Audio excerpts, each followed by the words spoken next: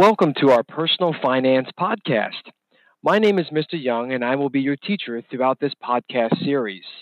This episode is part of our career unit and will focus exclusively on employee rights as provided for under U.S. federal law. Let's get started.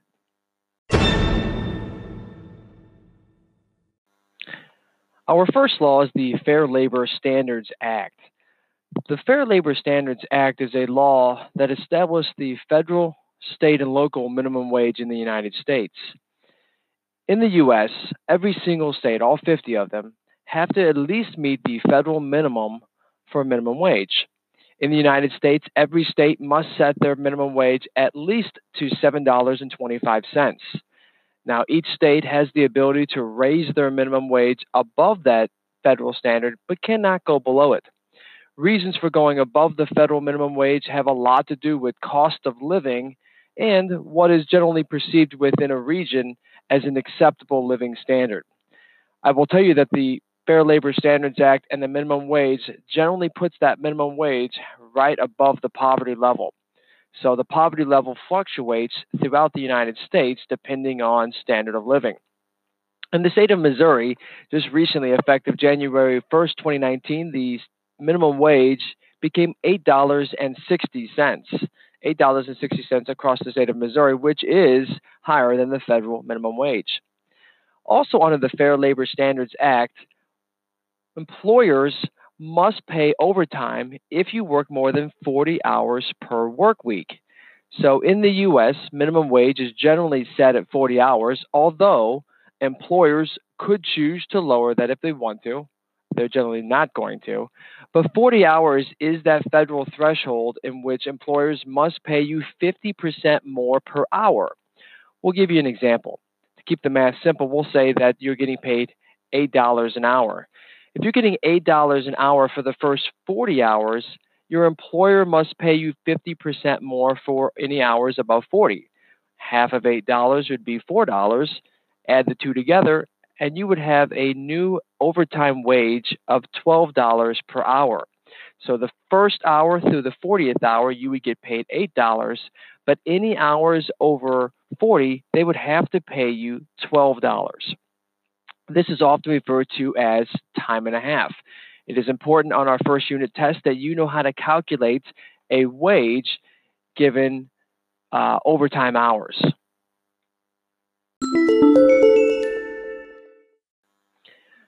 Our next law is the Social Security Act. According to History.com, the Social Security Act, signed into law by President Franklin D. Roosevelt in 1935, created Social Security, a federal safety net for elderly, unemployed, and disadvantaged Americans. The main stipulation of the original Social Security Act was to pay financial benefits to retirees over age 65 based on lifetime payroll tax contributions. This law comes into place fresh off the heels of the Great Depression, when many Americans had lost their retirement savings due to a corrupt and ill-managed U.S. stock market. What does the Social Security Act actually do for you and me? Well, it provides monthly insurance for when we are over the age of 65 in our elderly years. It can provide money to widows and survivors and health-impaired individuals. The way this works is that during your working years, as long as you do not work for a nonprofit or a school district, money is taken out of each one of your paychecks and given to the federal government's Social Security Fund. If you have a job right now, you maybe have noticed on a paycheck that there is a certain amount of money taken out of your paycheck called Social Security. That is the money we're talking about. That goes into a large pot of money in Washington, D.C., and then is doled out to those who qualify over the age of 65. What is one of the concerns with Social Security Act for your generation? Well, right now, the largest generation in U.S. history is either near retiring or has already declared their retirement and is already collecting money from the Social Security Administration. The problem with that is if you have more money coming out of an account than is going into the account, well, that's just a simple definition for bankruptcy. And one of the other concerns with it is that the Social Security Fund is also one of those federal accounts that if U.S. presidents want to take money from it, in order to pay for a pet project or for an emergency declaration, they're able to do so. So the Social Security Fund is one that many economists predict will probably be bankrupt in the year 2030 to 2035, unless there is intervention by Congress and lawmakers to try to find a way to put more money in the fund and to regulate how money leaves that fund. Again, this is the Social Security Act, and it is designed to help provide retirement income to those over the age of 65. I like to remind students that this is not a substantial amount of income that is coming to a senior citizen. It is a small portion of the kind of income that they would have had during their working years. Okay, let's talk about workers' compensation, also known as workers' comp for short. Workers' comp guarantees fair compensation for any injuries you may experience on the job. This can include your employer helping you pay for medical bills, rehabilitation costs, and any income you've lost due to the fact that you can't actually work at this moment. Workers' comp does have one big stipulation, and that is the injury cannot be due to an individual being under the influence of a controlled substance or being inebriated by alcohol. So this is talking about an injury that happened at no fault of your own due to any other substances. Now, most employers do have pretty strict rules on workers' compensation that may lead to termination if not followed properly. Many employers require that when an employee gets injured, they are to immediately report to a safety manager or to a nurse on staff. The purpose for this is that employers want to make sure that the injury, one, happened at work, and two, is not something that an employee is exaggerating due to a 24-hour delay in time.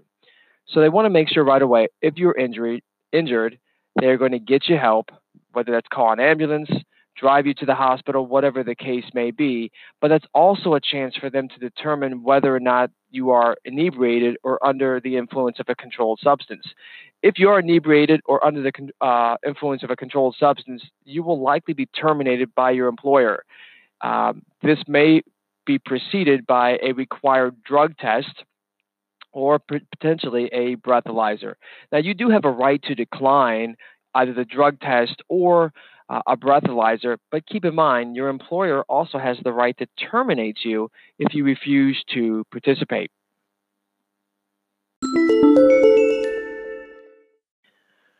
The Family Medical Leave Act is really an enormous law passed into legislation by Congress that helps protect workers in the case that they need to leave work due to something having to do with medical needs. Workers are able to leave up to 12 weeks of unpaid leave. So this is really important. What this is saying is that due to a medical circumstance with you or your close immediate family member, you're able to take up to 12 weeks off of work without the fear of being terminated, losing your employment. Now, the key is, in the United States, this law does not mean that you necessarily get paid for those 12 weeks that are off, and that is really important to know. Some countries it is. In the U.S., all it says is for 12 weeks, if you fill out the FMLA paperwork and submit it to your employer in a timely manner, your employer will keep your position safe for you upon your return as long as you don't exceed 12 weeks of leave. But you aren't necessarily going to get paid. Now, employers that do want to try to keep the best employees and create the best atmosphere for those employees, employee retention, they may actually choose to pay you during that time. Many school districts pay its female staff maternity leave while they are delivering a baby and spending those first few weeks with the baby. That is something that school districts opt to do, but are not required to by federal law. So what kind of medical leave would qualify? Well, serious health conditions, recent diagnoses of maybe cancer or heart ailments. Could be illness of a family member. Maybe you are now in the position that you're taking care of a parent or a grandparent. Care for a new child. So it could be a biological child of your own, could be a child you are adopting, or maybe you're temporarily fostering a child. Now, this law does protect men and women, but in slightly different ways. Um, Generally, in the U.S., females are often compensated during this leave time, especially if it is revolving around the birth of a child. Whereas in the US, paternity leave is not something that is protected with pay. So men can take up to 12 weeks off if they choose to, but it is very uncommon for men to get paid for paternity leave.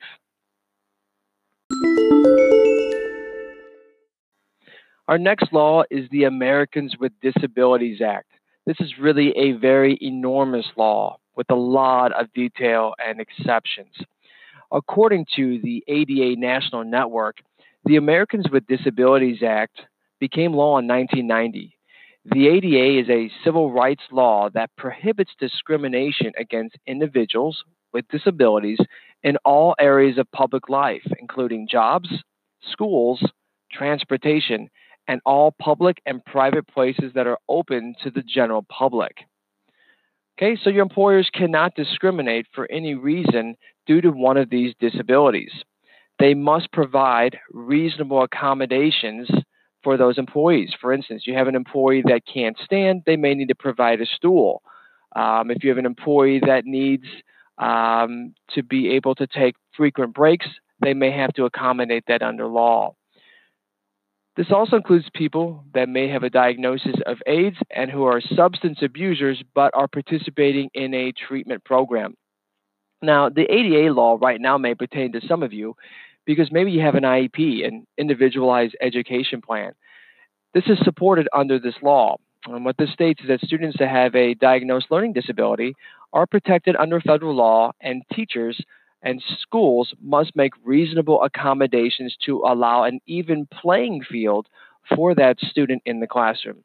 Doesn't mean the student's getting advantages over their peers. What it means is based on the student's learning disability, the teacher must make reasonable accommodations to ensure that student has a level playing field.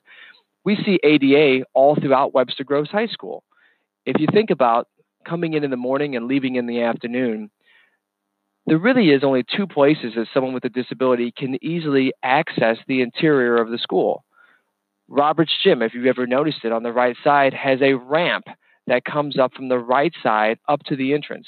That's to allow those that may be using crutches or a wheelchair to easily access the high steps and get to that entrance of the door. Now, that was a retrofit, meaning that Robert's Gym was built many, many years prior to the Americans with Disabilities Act. But since this is a public building, Webster Grove School District was legally obligated to provide a ramp to allow students to enter this public facility. Now, we have a new wing to our north side of the building that includes our science department and art and music.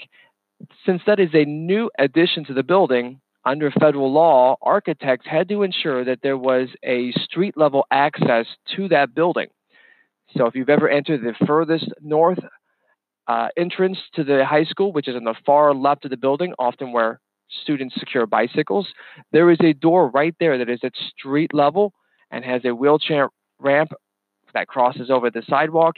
That is the ADA compliant entrance on the new end of the building. Also, as soon as you enter that new door, what are you faced with? You're faced with an elevator. So architects have to think about the Americans with Disabilities Act when building new structures. So again, ADA in short is a law that is designed to prevent discriminations against those that have physical or mental health disabilities.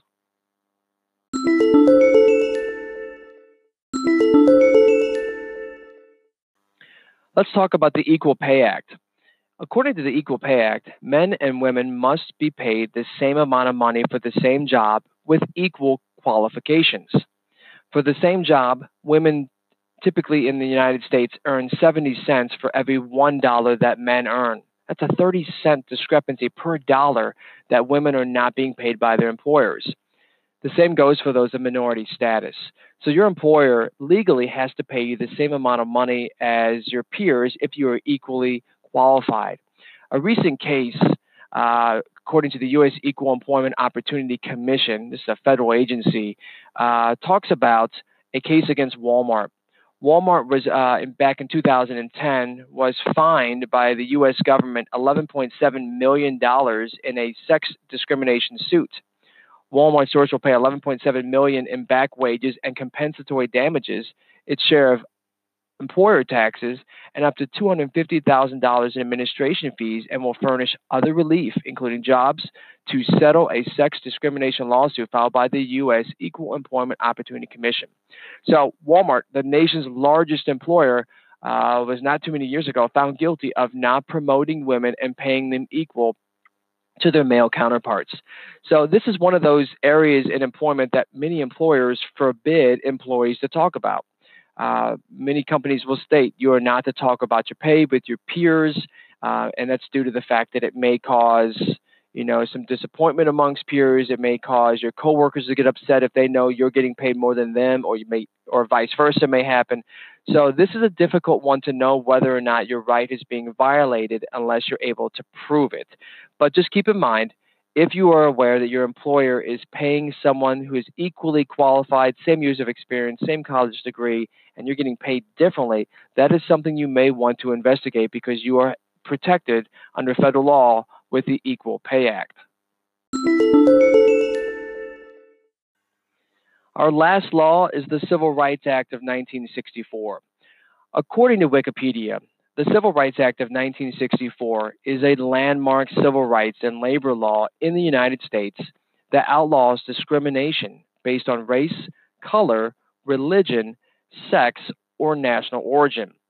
It prohibits unequal application of voter registration requirements and racial segregation in schools, employment, and public accommodations. This law states that employers cannot discriminate against you for a job based on any of the following: your age, your gender, your ethnicity, color, religion, sexual preference. I always remind students of a couple of exceptions and some clarifications here.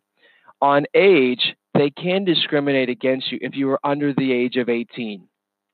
18 is a big year because under federal law, that is the age at which someone is considered an adult. What is the difference in law between a minor, someone under the age of 18, and someone that is 18 or older? Well, the law states an adult is competent to understand the terms of a contract and fully understand U.S. laws. Even though at your age, you're probably fully able to understand the terms of a contract and understand your rights, the federal law says that you cannot be held responsible for any of these violations of contract or law until you're the age of 18. In restaurants, they typically want folks to be 18 or older if they're going to serve food because they may be serving alcohol. They may relegate you to just being a hostess or a, quote, busboy or busgirl taking dishes to the kitchen. In places like Lowe's, Home Depot, and Menards, they have to enact OSHA regulations, which ensure the safety of the employees around dangerous equipment. In order to fully comply with that law, you must completely understand them. Your employer must make sure you understand them. And federal law says you're not able to comply until you're 18 years or older. So many employers are unable to hire folks under the age of 18. So they can discriminate in that way, although the law says they're not discriminating, you're just not old enough to comply. When we get down to the difference between ethnicity and color, ethnicity is really talking about racial makeup and your ancestors' original location on this planet, right? Whereas color is talking about the shades of one's skin. And we know that there is discrimination within racial groups based on someone's skin being too light or too dark or too red or too white. So that's what we're talking about, the difference between ethnicity and color. Religion, I think, is probably self-explanatory, but they cannot discriminate you based on your religious choices and your background. And then the last one is sexual orientation. That cannot be a term for not hiring someone because they are unwilling to hire someone that is of a different sexual orientation than they are comfortable with. Okay, that is the Civil Rights Act. All right, that should do it for us today. This was our employment law discussion in our career unit. We covered the Fair Labor Standards Act, Social Security Act, Workers' Compensation, Family Medical Leave Act, Americans with Disabilities Act, Equal Pay Act, Unemployment Compensation, and Civil Rights Act. If you have any questions or need clarifications on any of these laws, please don't hesitate to see Mr. Young in room 248A. I wish you all the best. Join us next time for our next podcast.